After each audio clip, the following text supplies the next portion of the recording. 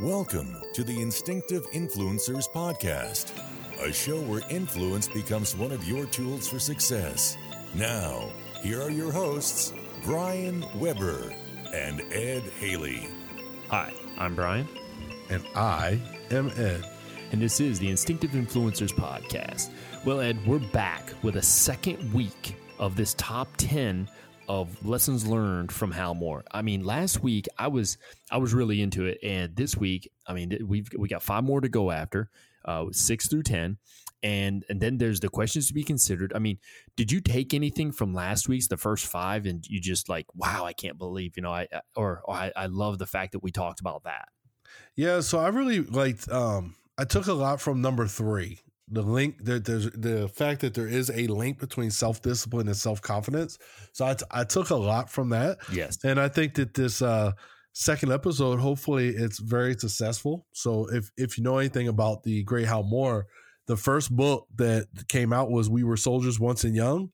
And then there's a second book called We Are Still Soldiers. So hopefully this is as good as the second book of those 2 books was. Oh, yeah. So, and it's funny because I have to agree with you. I don't think about number 3 as much, with that link between self-discipline and confidence. I don't think about it, but now that I am thinking about it because we talked about it, I'm like, wow, that is so correct. I'm going to try to help others learn that too. Yeah, absolutely. But we can't be fooling around, man. We've got to get right into this. So right off the bat, let's hit number 6, and you've got it. Here you go, man. All right. So we're at point number 6, Brian. The proper place of reprimanding and recognition. Oh, There are several valuable pieces of advice on how to respond to problematic persons. yes. One piece of advice is not to escalate the confrontation too quickly. So Hal Moore says, when leaders are confronted with disciplinary problems, be it willful disobedience, negligence, or honest mistakes, they must resolve these problems at the lowest level before raising the issue to higher echelons. If the problem can be fixed and a remedy instituted at the lower level, it will benefit your relationship with your subordinates, improve the health of the organization, and not divert higher level resources away from other priorities. Is this deja vu? Because I think we're just talking about pretty much the same thing in number 5, the need to empower others, right, Ryan? Lowest level. Listen, because Schmugatelli is late to work, that doesn't need to go to the CEO of the company. You know what I mean? Like, you can handle it at your level, because now we're taking away those valuable resources at every echelon to get to the CEO to raise it because Schmugatelli was late?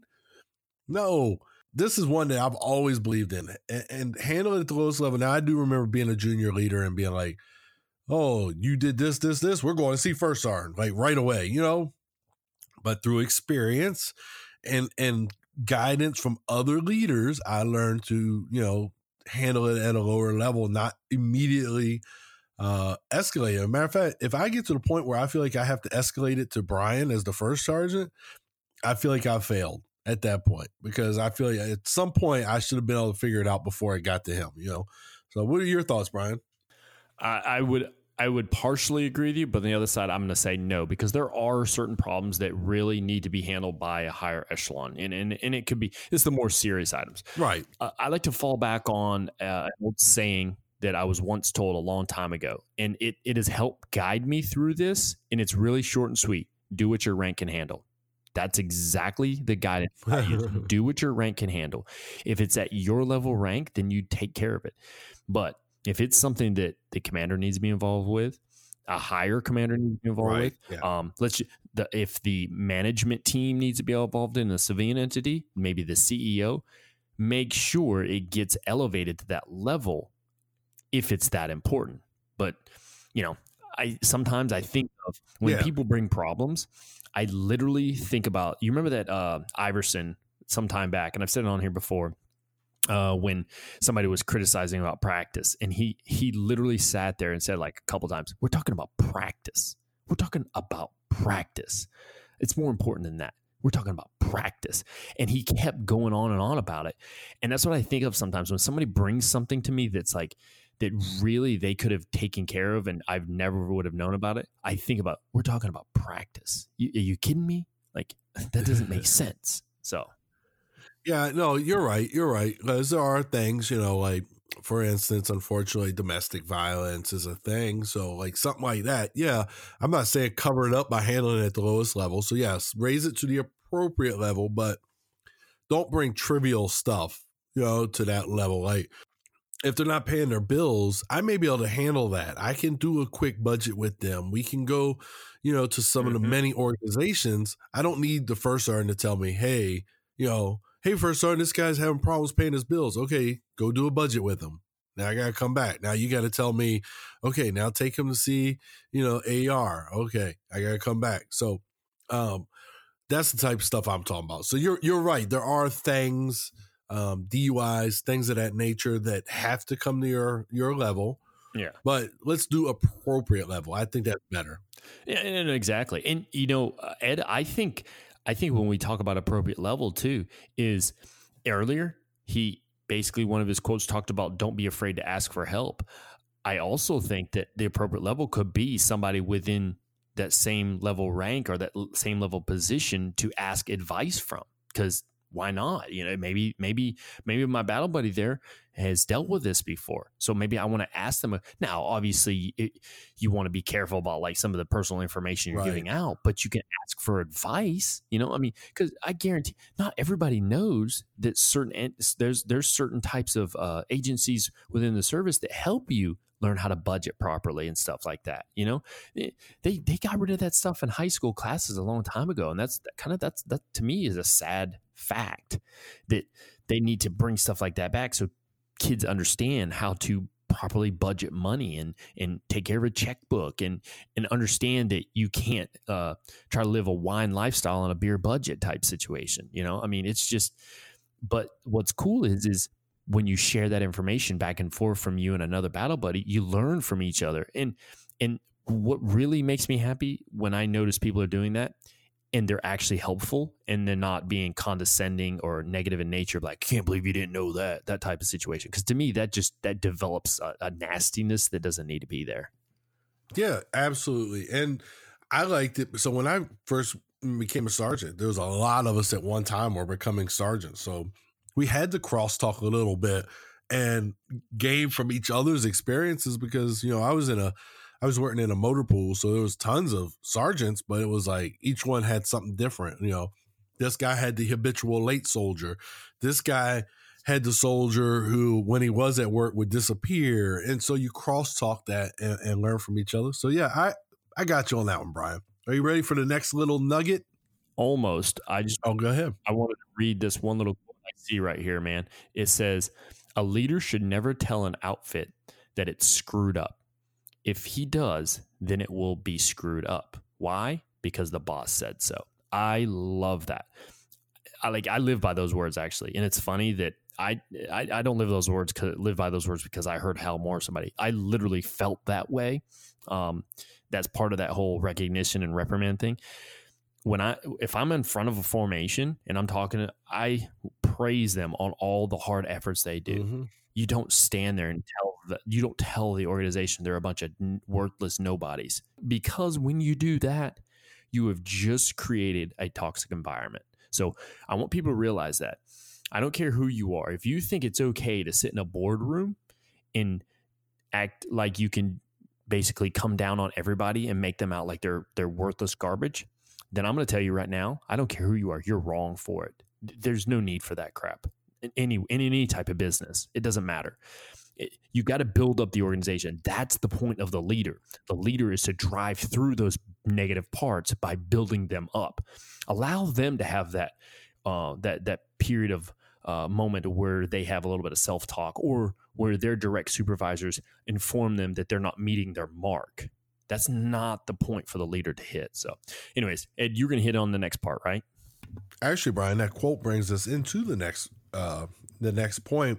And I was going to use the quote after it, but we'll get into it now. So the next point Hal Moore makes is, my bad. And this is something we've heard throughout our careers too, both of us, I guarantee it. And I'm sure anybody else in an organization's probably heard this before. Even my wife in AAFES, I know my wife's heard this and she believes in this. Praise in public, punish in private. As a leader, you should never resort to public humiliation when correcting a subordinate. It hurts unit cohesion, and you may never regain that subordinate's trust or respect. If you need to take someone to the woodshed, do it in private. So on this point here, public humiliation does a lot of things, because then when that subordinate snaps back, right? They snap back at you and they're disrespectful. Now we want to roast them for being disrespectful after you humiliated them. And this is something I see out of a lot of brand new leaders, especially in certain career fields within the military, where I got stripes on my chest, so now I can humiliate people. But then when they immediately, as soon as that soldier says something they don't like, it's, oh, you disrespected me. But we're not talking about the disrespect you created by humiliating them. So praise in public, punish in private. When you, Brian, have a soldier and they're going to receive UCMJ, what's the process look like? Where do you do it? What's the environment like? Well, they do have an option when it comes to UCMJ. Often the commander has to ask, because that's who gives UCMJ. It's not the NCOs or anything. We can recommend something, but we can't give it. But they do have an option to have an open or a closed hearing. And within UCMJ, an open hearing means the door is open and anybody can stand there and listen. A closed hearing means the door is closed. So they have that option. And that's kind of nice that they can have that option. And to tell you the truth, Ed, I've never heard one person ever say open ever so far. But then again, I've only been part of a few because I do have a stellar organization. But with that, I would definitely say that in that process, I think also they want it closed because it's just as humiliating to them to be punished as it would, as anybody. So I truly believe that that's the right answer to make sure you do it in private.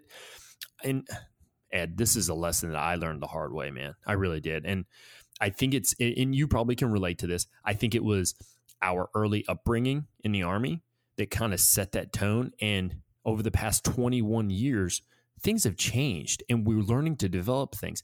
But the crazy thing is, Ed, we're talking Hal Moore. We're talking 1965. We're talking even before that, him coming up with these ideas of how things should go and following them.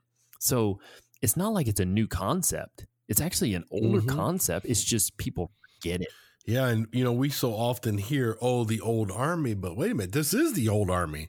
This is the old Army that's saying don't punish them in front of everybody, punish in private. You know what I mean? Like, now I know a lot of people, especially back then, when I came in the 90s, a lot of people would be, you would do some push-ups and it would be in front of people, and you still felt like, you felt like garbage because you got in trouble and you were doing push-ups, but it wasn't.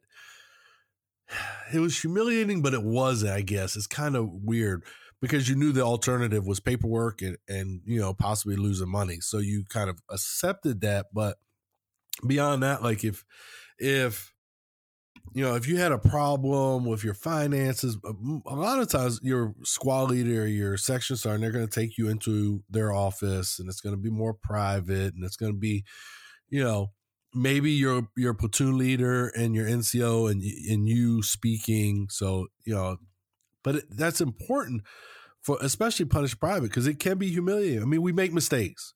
We're humans. People make mistakes. I've made them. I'm sure you've made them. Yes. We've done things that we've been embarrassed about.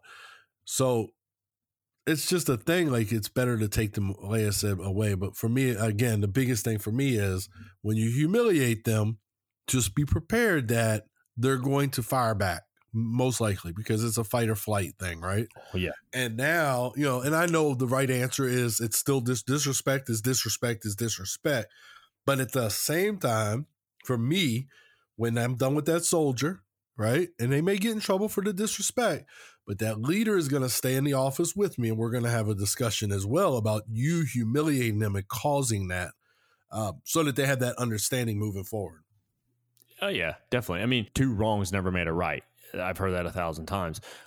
2 points to take from that is I truly believe what goes around comes around. That's one of those things. So Absolutely. remember, if you're one of those people that tends to get after people in public, someday your time is coming. The other point is, I love the point you brought up about, let's say a soldier's having financial issues. And we're just using soldier for right now. It could be any. He or she's having financial issues. You're not going to solve their problem by making them do 1,000 push-ups. No. That solves nothing. All you did was make them stronger. Instead, it's called mentorship. It's called leadership. It's called taking them and helping them understand where things are going wrong and how to get them right. And that's the thing. We may have some leaders who don't understand how to do that. But that's what the good thing is about with all the agencies we have to help us. We reach out and we ask for help. And it's nothing wrong with a leader going with their subordinate to a financial counseling. They can learn something and then take notes and take that back and teach other soldiers. That's that lifelong learning. So I definitely agree with you, man. Good point. Yeah, it's excellent. So then, he has to counter. So we really focused right here on punishing in private, but then Halmore goes on to say, be sure that deserving men are decorated with the appropriate awards for valor or meritorious action. Fewer things will impact a team's morale than a leader who does not recognize their accomplishments and hard work. So this is Halmore talking about it, but I know for a fact General Patton used to visit troops and award troops on the spot. He used to carry around pockets full of medals. And, at the Battle of the Bulge, he would pin a medal on a soldier's chest who's still in the fight. So these are the things, now, again, extreme examples, but at the same time, what is wrong with, we're in our sections huddle, in our business, whatever we do, our component of the business, and we say, hey, Brian did blah, blah, blah, blah, and it saved the company, $10,000. So great job, Brian. Kudos to you.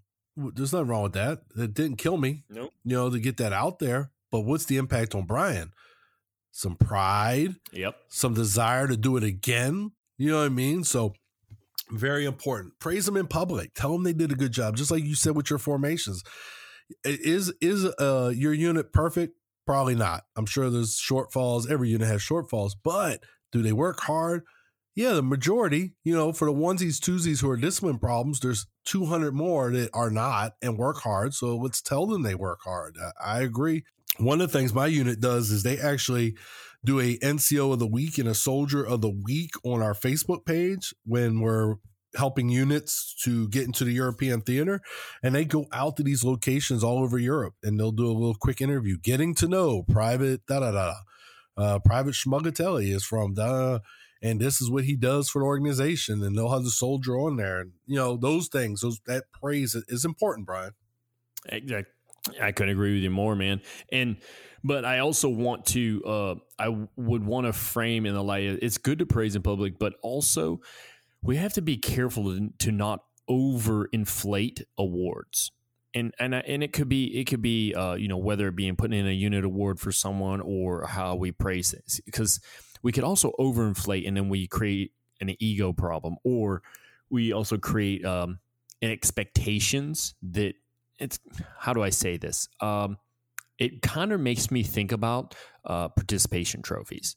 I don't agree with those. I never have, but at the same time, yes, I understand people need to receive praise for what they do, but we don't overinflate that, because now what we're doing is we're kind of putting them on too high of a pedestal, and when they get knocked off, they're going to fall really, really hard.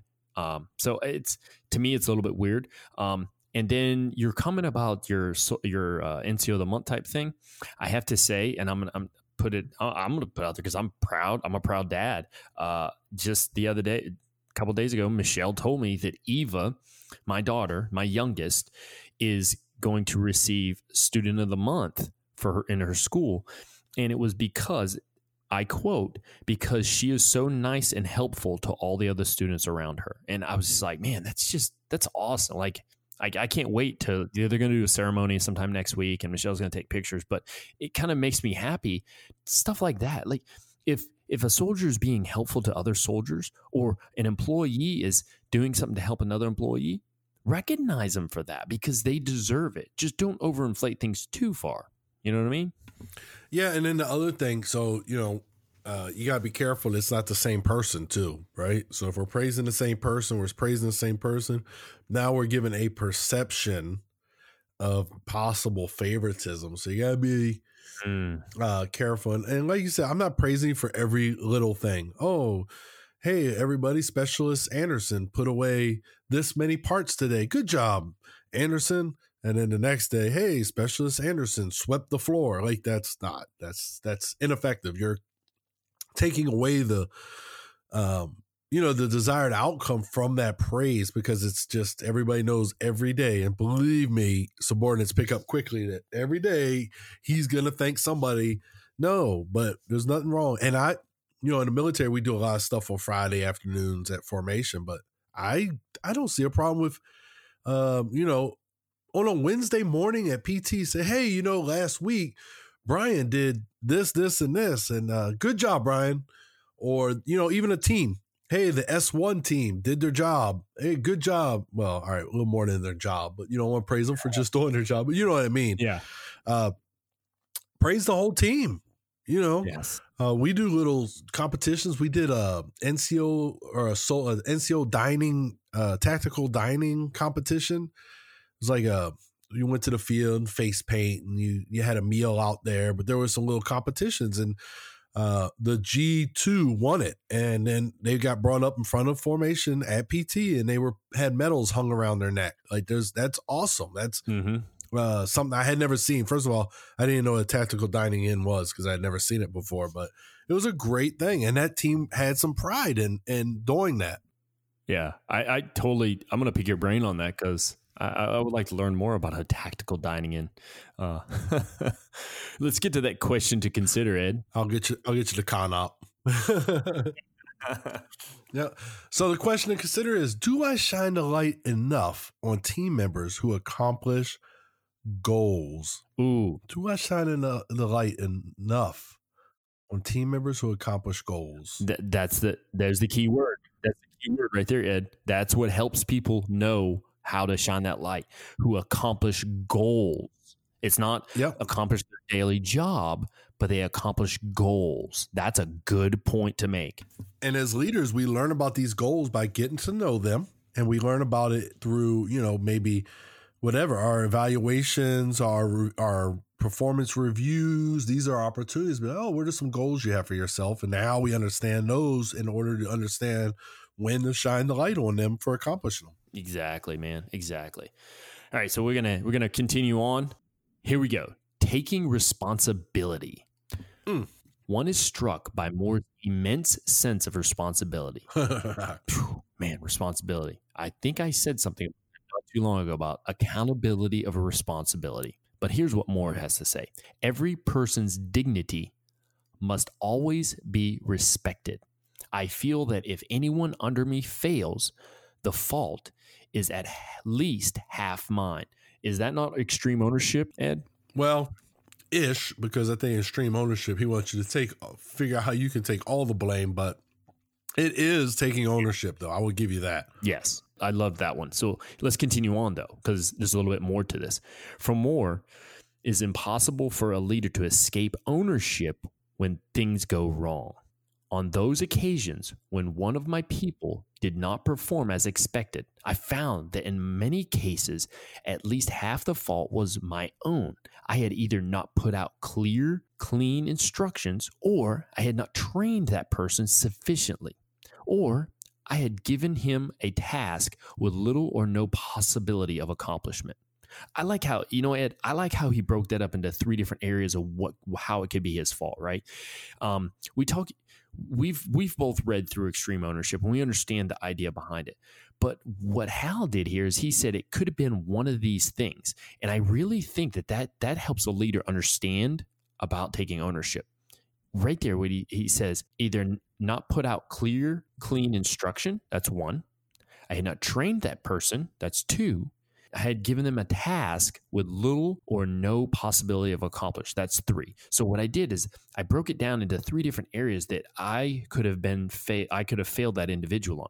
And what that then, Ed, what that turned to me, you turn that around and you say, okay, of those 3, what are courses of action that I could have fixed any of those 3 or all of those 3?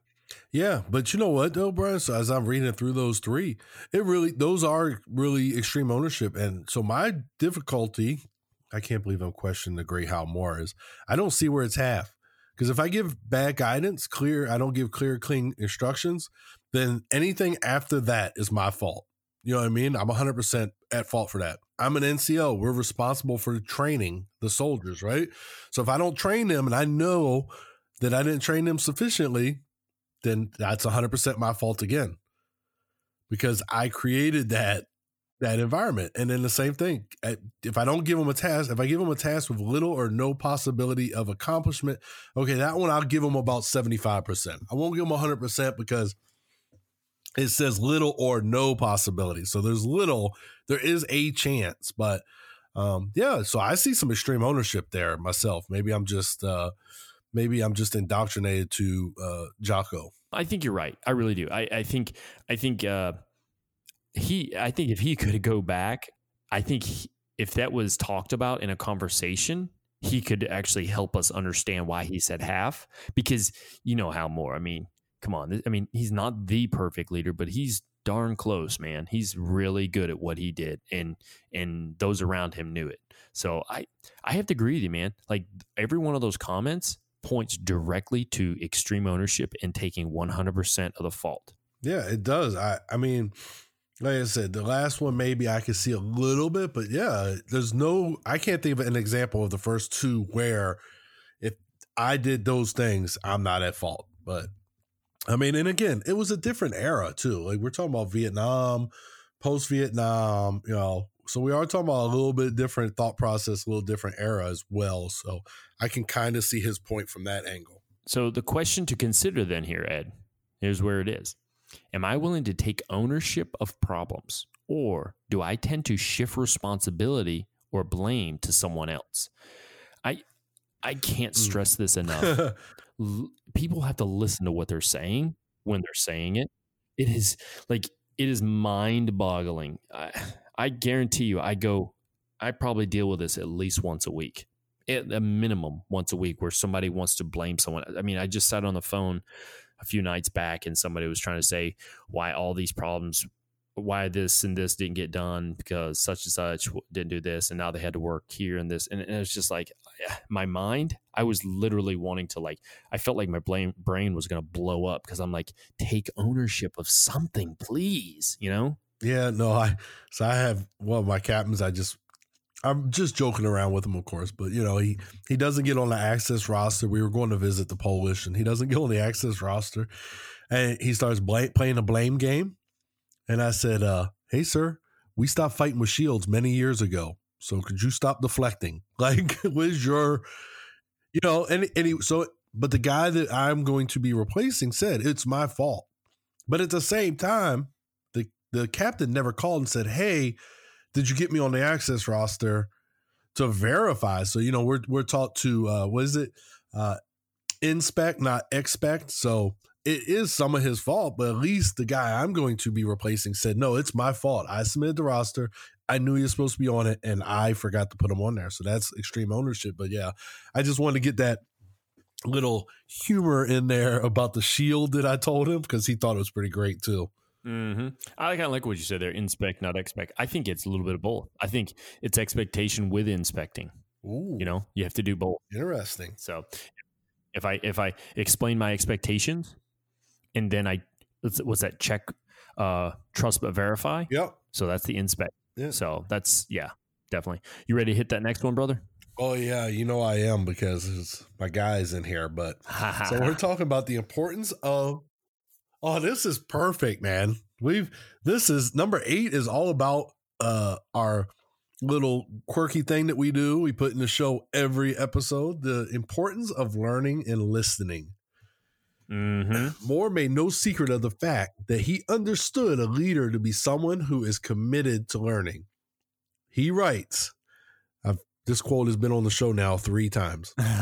He writes, to be a leader, you must be willing to be a lifelong learner. The leaders who fail are those who think they know everything or that they have nothing left to learn.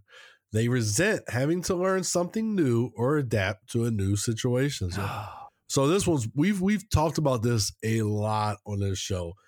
And I mean, I've been in the boat where it's like you got to learn something new and you're adapting to a new situation. It is a challenge that you have to accept. And there are leaders out there that just don't want to do that. They don't want to change. They don't want to accept, you talk about instituting this new Army combat fitness test. Mm-hmm. There's leaders that don't want to adapt to that. It was the same thing when we went to physical readiness training. Leaders did not want to let go of the old Army PT to change. So, it's interesting. I mean, what do you think about this here quote, Brian? Ed, I want to admit something. I'm going to do it right here publicly. I embrace the lifelong learning because we talk about it all the time. But at the same time, I catch myself sometimes in the act or after, where I'm not accepting learning something from somebody that's new and falling into that stubborn mindset of, well, I know what's best or I've done this before. You know what I mean? I've caught myself doing it. I mean, it doesn't happen all the time, but yeah. And I like to tell you, when I catch myself in the middle of the act, I will stop myself right there and say, no, I'm sorry. Let me hear what you have to say because you probably can come up with something better than I. And to kind of help boost their confidence also and to put myself in check. And that's part of that ego. Because right there, that whole sentence about lifelong learning, that's about ego, man. That's the way I see it. Jocko talks about it, man. So what do we got here? Yeah, all the time. Oh yeah, this is what I've been waiting for. Talk is cheap, but more emulated the life of a learner by spending hours and hours in a library. He drew inspiration from old blood and guts Patton. Moore says, before Vietnam, I had read a lot of military history and was deeply impressed by the leadership of Field Marshal Irvin Rommel and General George S. Patton Jr. Their style emphasized 4 bedrock principles: surprise, aggressiveness, deception, and the leader's personal presence in the battle. They were very helpful to me on the battlefields of Vietnam. Here we go, Brian. So we're talking about one, a person who was a headache for us during World War II, Field Marshal Irvin Rommel. And then we're talking about the great General Patton, right? But it's the principles. So as a leader, we're talking about surprise, aggressiveness, deception, and their personal presence in the battle. And this is where these leadership lessons come in. I mean, how many times have we talked about presence, being there, lead from the front? Just today, we've already talked about it, we've talked about it on the episodes for How More. We've talked about how important it is to be present as a leader, Brian. And then the other one of those 4 principles that I really like is the aggressiveness. So to me, an aggressive leader is a leader we go back, not afraid to make decisions, not afraid to deal with the consequences of said decisions. That's aggressive as a leader to me. That's someone, we're not talking about aggressive, like, unfortunately, with General Patton smacking people in the head. We're not talking about that aggressiveness, though. But for him, what he's talking about, when these 2 great generals they plan based off of surprise. They were always aggressive, with their movements of their armor. And they were both armor commanders, which is also just a little bit of irony. But, deception, George Patton, he led a unit of balloons during D-Day because the Germans just knew wherever Patton was, that's where the invasion was coming from. Mm-hmm. So they put Patton with a bunch of balloons and they think Patton's coming from there. And then the Americans came, or the Allies came from another direction. So these are just a few of the things. Again, and these gentlemen were always there. And they studied each other, which is also funny. Patton read Rommel's book on infantry tactics, and Rommel likewise read books by Patton to study, to get to know their enemy, because they were pitted against each other on multiple occasions. So wow. I like to how Moore studied these great leaders. I do too. So two things I take of this. One, I didn't see anything about him studying George Washington, and I'm kind of curious if he ever did. But the other more important part is he talks about those 4 bedrock principles. I truly believe somebody can use those 4 bedrock principles on the battlefield of life, just in general. See, Yes. let's say somebody's part of a marketing team or marketing firm. Okay. They could use surprise, aggressiveness, deception, and leaders' personal presence on that battlefield for whatever organization they're setting up a PR for. I mean, you think about that. So if I surprise the enemy, being my competition, with a whole new scheme of how we're going to push the message, and then I'm aggressive with it, and I'm a bit deceptive in a sense, but then I put the leader of the organization out front so everyone can see them, that, to me, that's a win-win situation all day long. So, yeah, I like the idea of that you could take those 4 bedrock principles and you can develop those in just personal life, into any type of business. It doesn't have to be just war. Yeah, no, and I believe if I'm the person who has that marketing team, Brian, I want you to be aggressive. I want you to come up with something that the competition wouldn't expect. You know what I mean? So yeah, I can see where that is. That's 100% accurate. I agree with you, Brian, on that one. Yes. All right. So what else does the great Hal Moore have to say about learning and listening, which I also think is very important? He says learning does not only occur by reading, one can even learn from the bad and the ugly. Throughout your life, you will probably serve under more bad leaders than good leaders. The irony, however, is that you can learn as much from a bad leader as you can from a good leader. Toxic leaders will set a perfect example of what not to be. Another thing we've talked about in this show. I told you I had the sergeant first class that would yell and scream at us. And just because we were privates or specialists, he felt like he had that authority to talk to us however he wanted. And I knew at that moment I was never going to be that leader based off of the example he set. We talked about absentee leader earlier. I work for an absentee leader. That's another thing I would never, ever be. Like, when people have to say, hey, where is such and such every single day? Like, that's not what I want. That's not the reputation I want. That's not what I want to be known for. So yeah, I can agree with this. Now, serve under more bad leaders than good leaders. I don't know. I'd have to sit down and really think and see if that pans out for me in my career. What are your thoughts, Brian? See, I think it depends upon the person too, because people can be influenced. I mean, this is the Instinctive Influencer show, so might as well bring it in and talk about it. But people can be influenced sometimes too by those bad leaders to follow in their footsteps, so to speak. And you start picking up bad habits. And I say this because early in my career, I was learning bad habits from people that were bad leaders. And then as I've grown, I followed my gut, as he spoke earlier, and realized that's not how people should be treated, or that's not how I should talk to people, or that's not how I should punish someone. Over time, I started realizing this thing, and I learned from it. But not everybody does. I think that's how bad leaders continue to be bad leaders, is they learned it, and they were influenced, and they think that's the only way, and they stay that way. Yeah, I agree with you. I think that the learned behaviors of bad leaders, I think it does transfer over and create future bad leaders as well. I'm hopeful that it makes bad leaders, or makes good leaders out of those, those lessons instead more frequently. But yeah, I know for a fact that there are bad leaders who learn to be bad leaders from other bad leaders. All right. So Hal Moore also says, I like to do a lot of listening. That way I pick up a lot of good ideas, many from subordinates. When you listen, you know twice as much as the other guy, what he knows and what you know. Man, how many times has that one came up as well?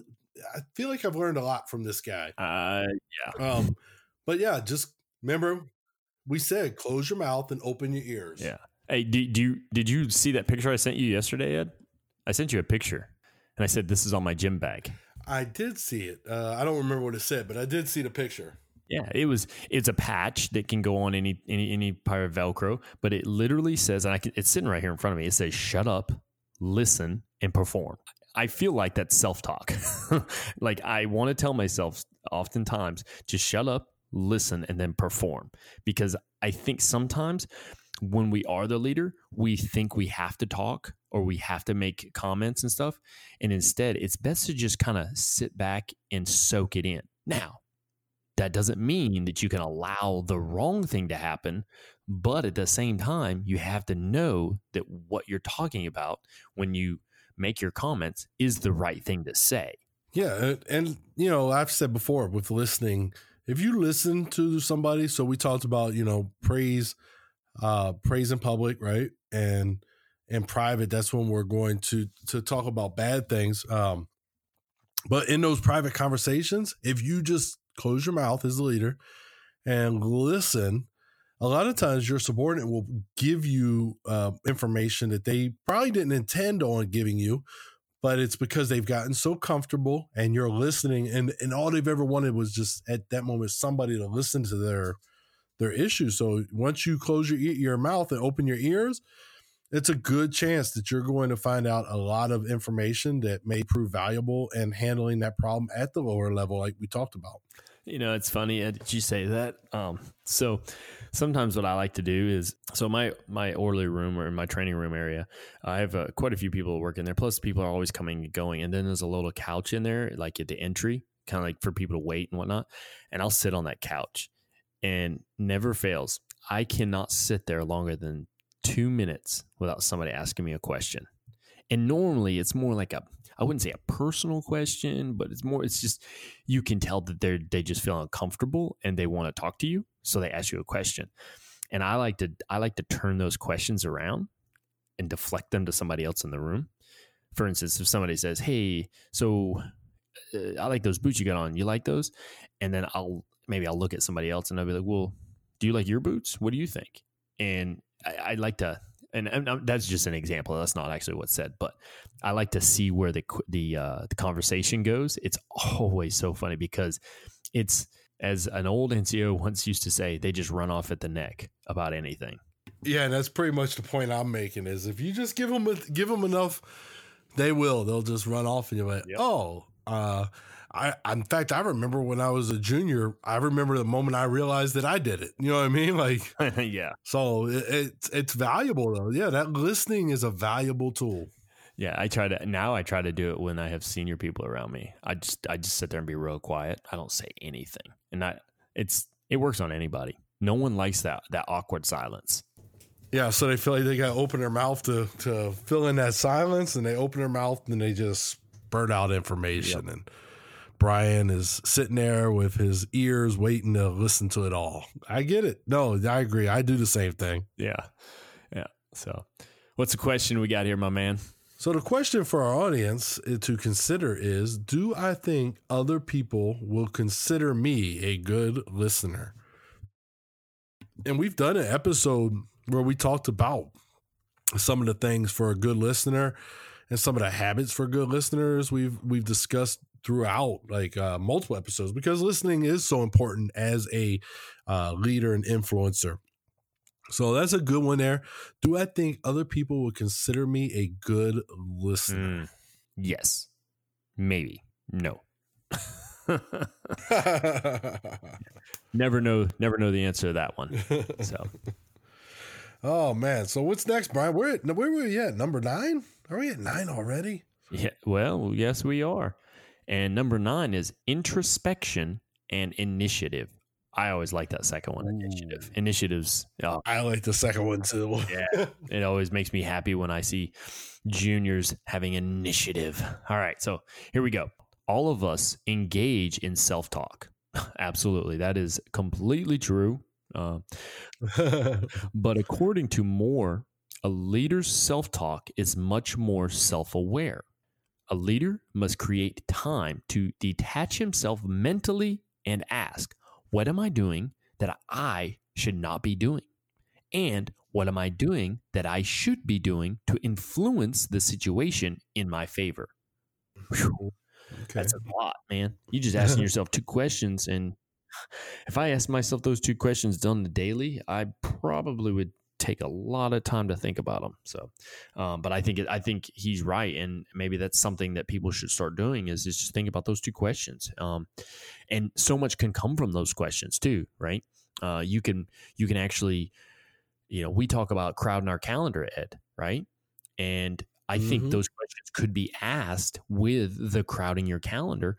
Maybe you're crowding your calendar with menial tasks that could be given to other people. That's that whole I should not be doing. That's just my idea behind giving it to others. And then putting on important information or important tasks that need to be taken care of by you yourself, which would be things I should be doing. That's my kind of take on it. What do you think?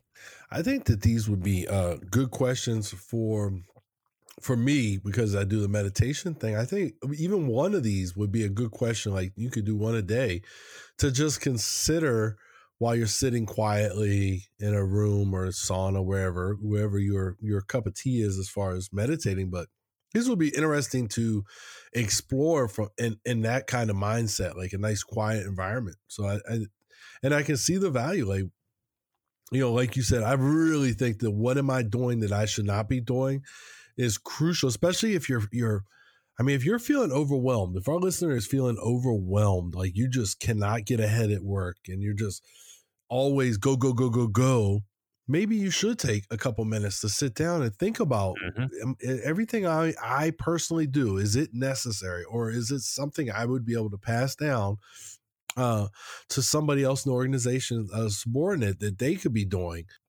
And that's a good way to free up some time so you're not feeling overwhelmed, so you're not working late and taking time away from your family and your loved ones.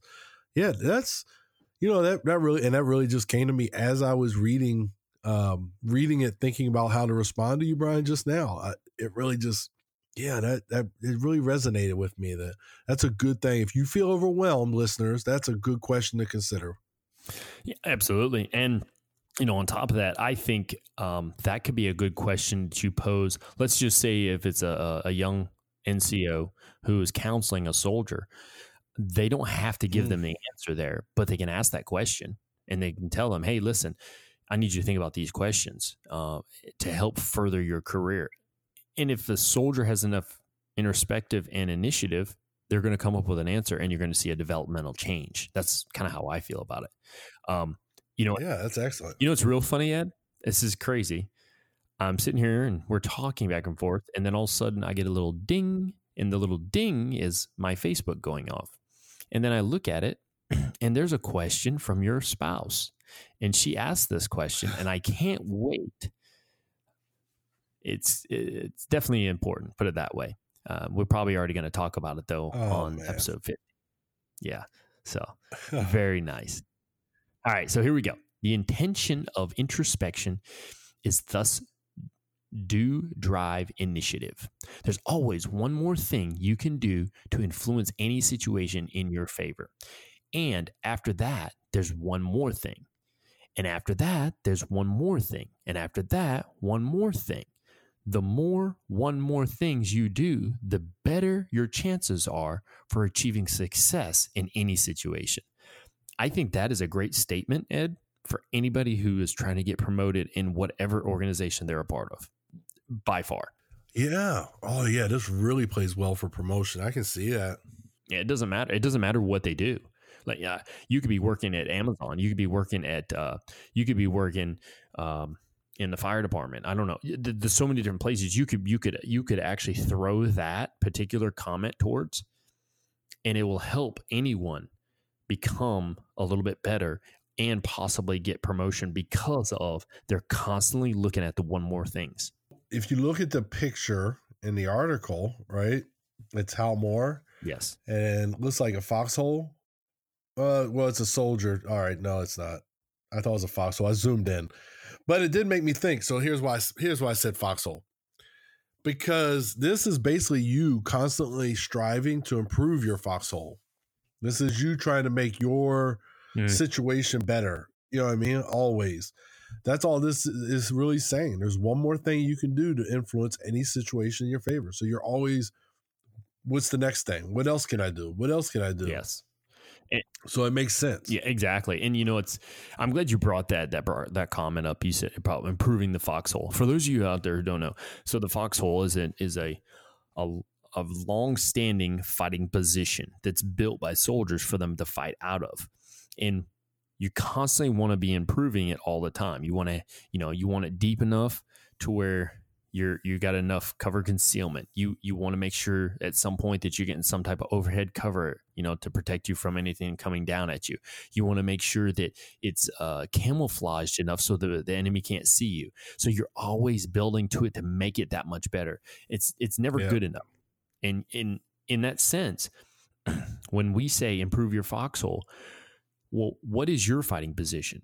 What is it that you're in the battle of that you're trying to achieve greatness? And how are you making it that much better so you can reach that greatness? That's kind of how I look at it as a metaphor in life.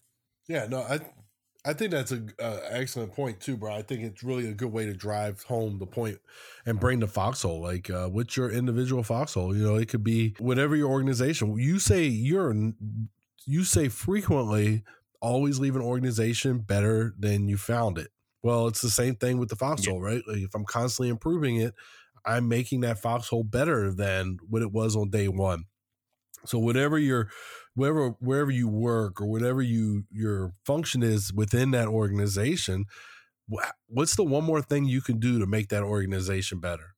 Well, then what's another thing you can do, and another. So, yeah, I think that that analogy really makes sense, Brian. Oh yeah, definitely, man. And you kind of got my gears turned a little bit there too. When I also say like, well, what can you do to make the organization better? I don't always mean flipping it upside down on its head and completely changing things, because the foxhole is the foxhole. It's a fighting position. How are we making that particular? We're not gonna. Oh well, that one's not good enough. All right, cover that one up and go dig another one over there. That is not exactly what we mean by making the organization better than what you received it. What it means is somebody has already made something here. How can you improve upon that something instead of erasing that something and moving on to something different?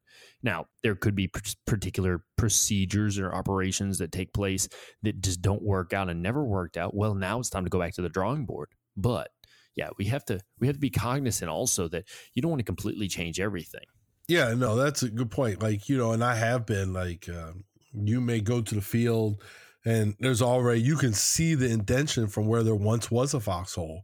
So you're going to occupy what somebody else already started, and you're just going to, try to figure out what you can do.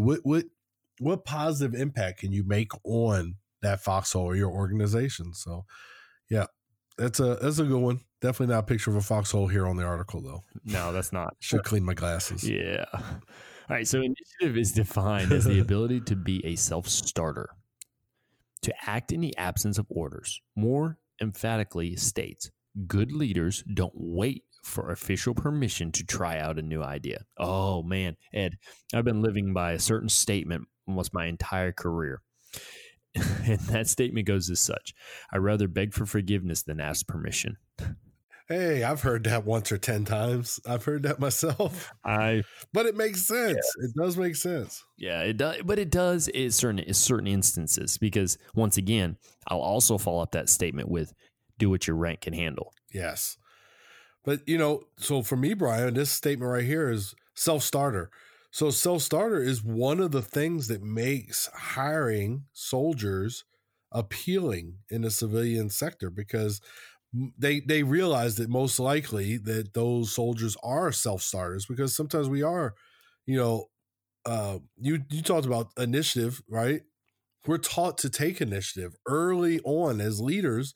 So that's something that, most people assume we have. And I'm not saying all soldiers have it, but it is a selling factor for you as a soldier when it's time to separate from the military, is that ability to be a self-starter. Because I can put you over here in this cubicle and say, hey, I need these things done. And I can walk away and you're going to get right after it. You're not going to wait for me to come back and be like, all right, now to do this. So I think the self-starter, I like that term. Mm-hmm. I agree, man. I definitely agree. So here's a question to consider, though. What one more thing can I do to improve this situation? So think about that, y'all. Let's move on. Let's get this last one out of the way here. Not really out of the way. Let's learn something from it. How about that? I know. I can't believe we're at number 10 already.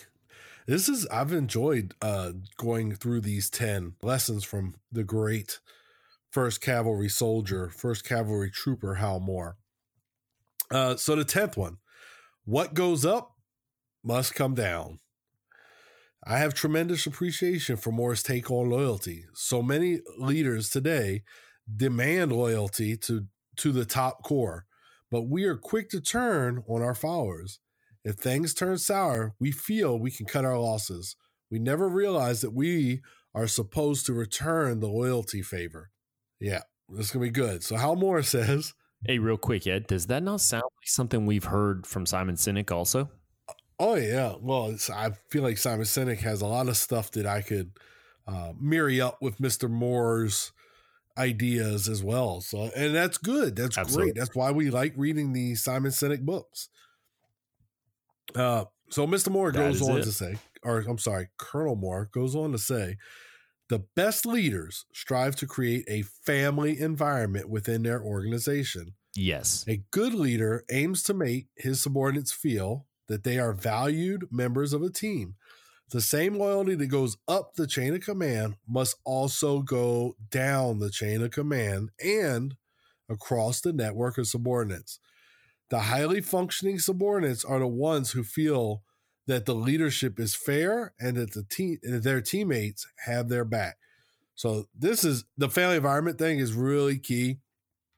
One of the things that I really like within the organization I'm in now is that we do fellowship lunches. We call them fellowship lunches, but we do them once a month where we pick a restaurant, we throw a flyer up, and everybody is invited. Now, if you have meetings or something, so they can't attend, but we get a different cast each time. You don't get the same, but it's all within our little 15-person section. You may get 5 this time. You may get a different 5 next month, but it builds that camaraderie. It builds that family environment.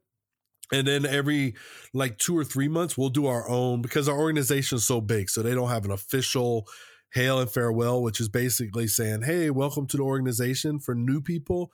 And then a farewell is basically sending off people who are leaving the organization, just so our listeners understand what they are. But so we do our own hail and farewells, and that's our opportunity. We bring our spouses out, our children out. We go to the bowling alley or something. And again, that's another way to build that family environment that within the organization that I think is critical. I think it's one of the most important pillars in the organization is that comfort within each other to feel like it's a family. Because then we talked about being a band of brothers and sisters on earlier episodes. That's where that comes from in my mind, Brian. Oh yeah, man. You're definitely hitting the nail on the head there. And I think what that also does is it allows you to get away from that work environment to create that unity.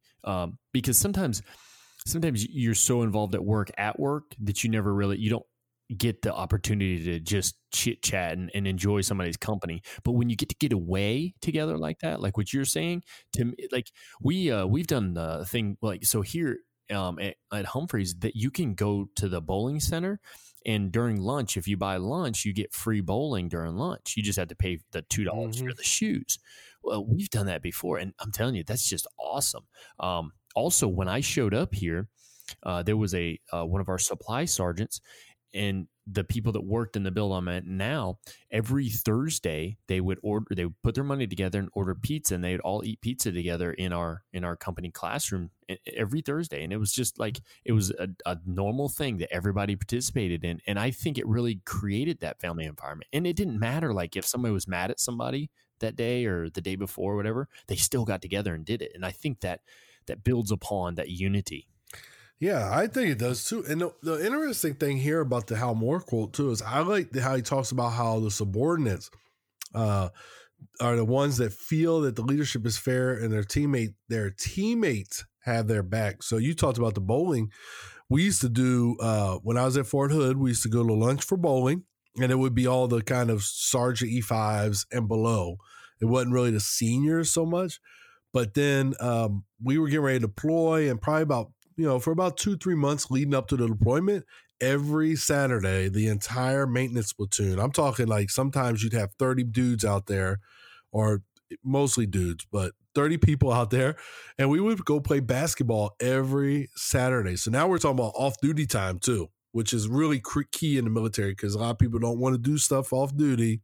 But we used to go as a platoon and play basketball, and you build that teamwork through sport and that competition, and then that creates that feeling that my teammates have my back. I thought that deployment I thought was probably one of the most close-knit platoons I've ever been a part of, was on that deployment.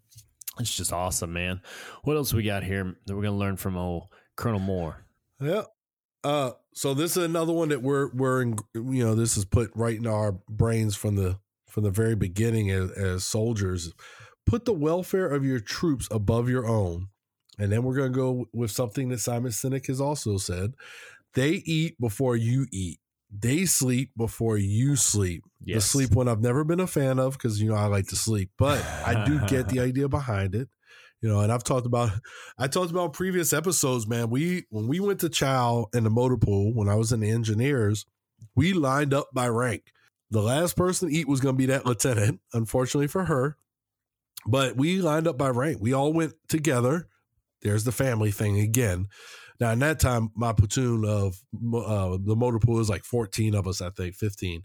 But we all ate together, and we ate in order of rank. So, if you were the lowest private, you were happy because you got to eat first. But this is important, the welfare of your troops, because that's building that genuine connection, too, that's showing you care that we've talked about so many times on the Instinctive Influencers.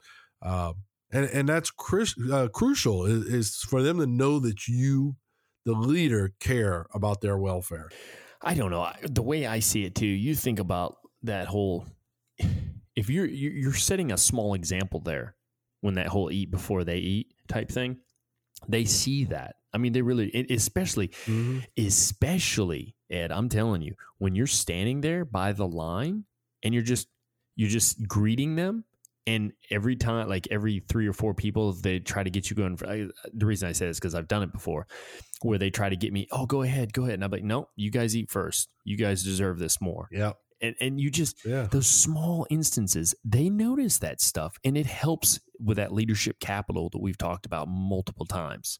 Yeah. Have I had some crappy meals in the field? Yes. Have I had some terrible MREs because I let the juniors pick first out the box? Yes. Oh, yeah. Was it worth it? Absolutely worth it. Yeah. Now in the 90s when I was a private, you got the last MRE in the box. You didn't get to pick first. But nowadays, things have changed. It's a different generation. But it's worth the feeling that the soldier gets. That small thing. The small thing is opening a box and then telling the lowest private, hey, pick what you want first. Like, that's a win for them. And they're like, wow, wait a minute. So that's good. Yeah. And then this next quote you're about to read, man, like if there's anything I've kind of like tailored my career around, it is definitely the very end of this quote you're about to read. Yes. Colonel Moore says, most importantly, a leader proves himself by demonstrating his concern for and relationship with the people under him. The old adage, take care of your people and they will take care of you. All right. You can't tell me how that doesn't apply to military and business. That absolutely, take care of your people and they will take care of you. 100%. What do you think, Brian? All day long. If you're looking out for their well-being on anything and you're constantly focused on them and what needs to be taken care of, they will make sure that the missions and tasks are taken care of.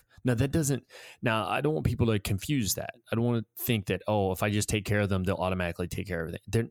They're not going to know what tasks are needed to be done sometimes. They're not, you still have to kind of help generate that a little bit. But when they notice that you are making sure that everything about their well-being is taken care of, they are always going to put you and the mission going on first. But let that be somebody who's negative or somebody who's very toxic in nature, who's just somebody that puts themselves before everyone else, you can watch very quickly how there will be a cancer within that organization and things will get dropped, things won't get done. And at some point, I'm telling you, I've seen people do it before where people literally quit until that person is fired. But they do it in a manner that's not noticed that they're quitting. It's just they're starting to feel that, quit in them. Surprisingly, in the military, I've actually seen that. I was in the motor pool. It was like when I first came back in the military, 2002, and we were at the National Training Center, and they had a mechanic, and he was like toxic. He was the senior mechanic, staff sergeant. He was very toxic. And one day, we were very small. We were a medic company, and we just had 4 mechanics. Them mechanics, 3 of them, put their toolboxes on the back of the truck and refused to work. The 4th one didn't because he was new and he didn't know any better. And it turned into like a sensing session pretty much with the first sergeant. And then the first sergeant realized some things he did not know. And the bottom line is we got a new maintenance supervisor during the rotation. And the other guy was sent to work at the Tactical Operations Center for the rest of the rotation. So, yeah, there was some things First Sergeant just was not aware of at the time. And once they came to light, some changes were made. But in the military, they tell you all the time, you can't get fired and you can't quit. But them boys quit. They quit. They quit. And I was a private. I didn't know any better. I was like, what's going on? Wait a minute. Wow. Yeah. Well, and I to tell you the truth, Ed, so I it sounds like the First Sergeant got involved and whatnot and took care of business. But I don't know what happened. Maybe you can elaborate on it or not. I don't know.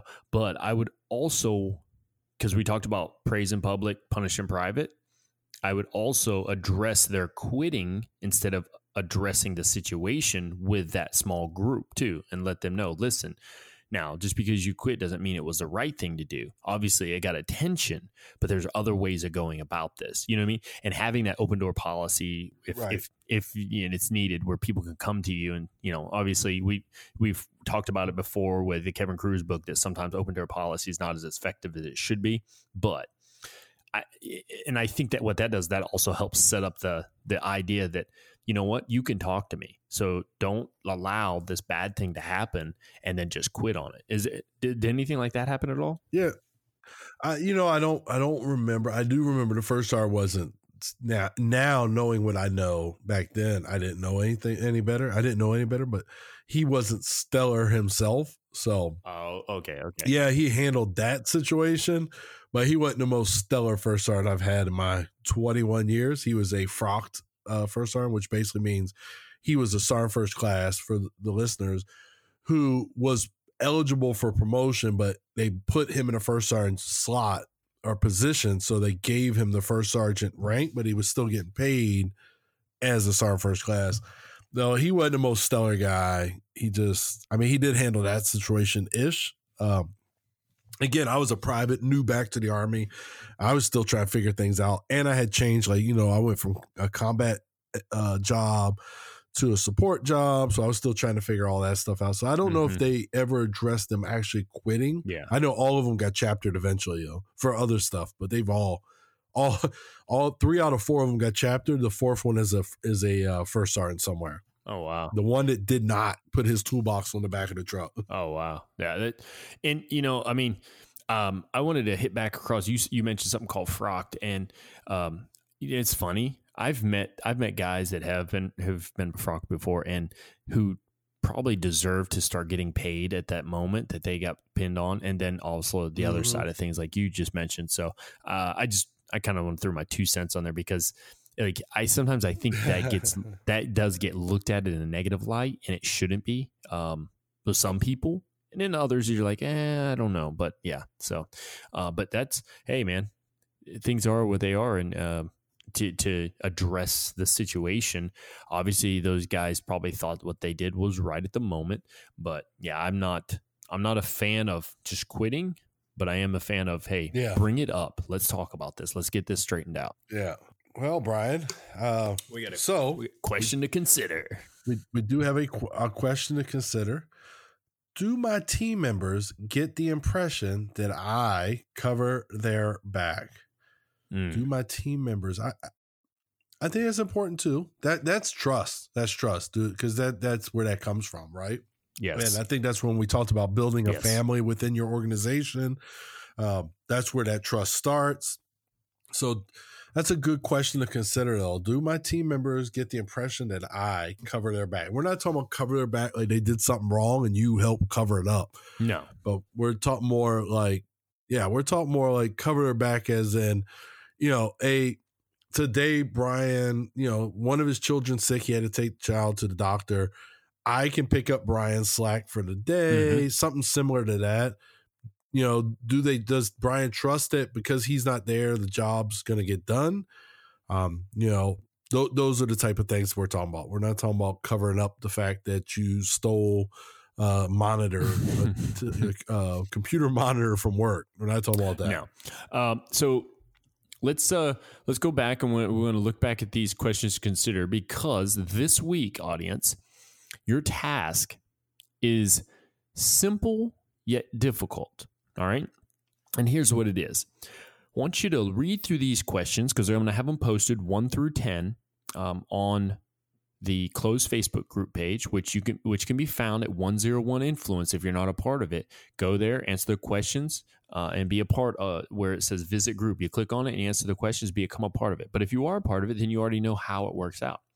You're going to go there, you're going to read the questions, and you're going to do some self-talk, because he talks about it in here. You do a little bit of self-talk, and you're going to answer those questions individually to yourself. Now, you can talk to somebody about them if you want, but once you've completed all 10 of them, then all we want from you is a little thumbs up or any type of emoji that you think represents how you felt about those questions once you've completed them. So you're going to go through there, and here are the 10 questions one more time, just to kind of reiterate. Do I have a fragrance of negativity or positivity? Number 2, am I visible enough for my people? Number 3, what small step can I take towards greater self-discipline? Number 4, do I sometimes unnecessarily delay decision-making because of over-contemplation? Number 5, am I bound down by work that others can do if I empowered them enough? Number 6, do I shine the light enough on team members who accomplish goals? Number 7, am I willing to take ownership of problems, or do I tend to shift responsibility or blame to someone else?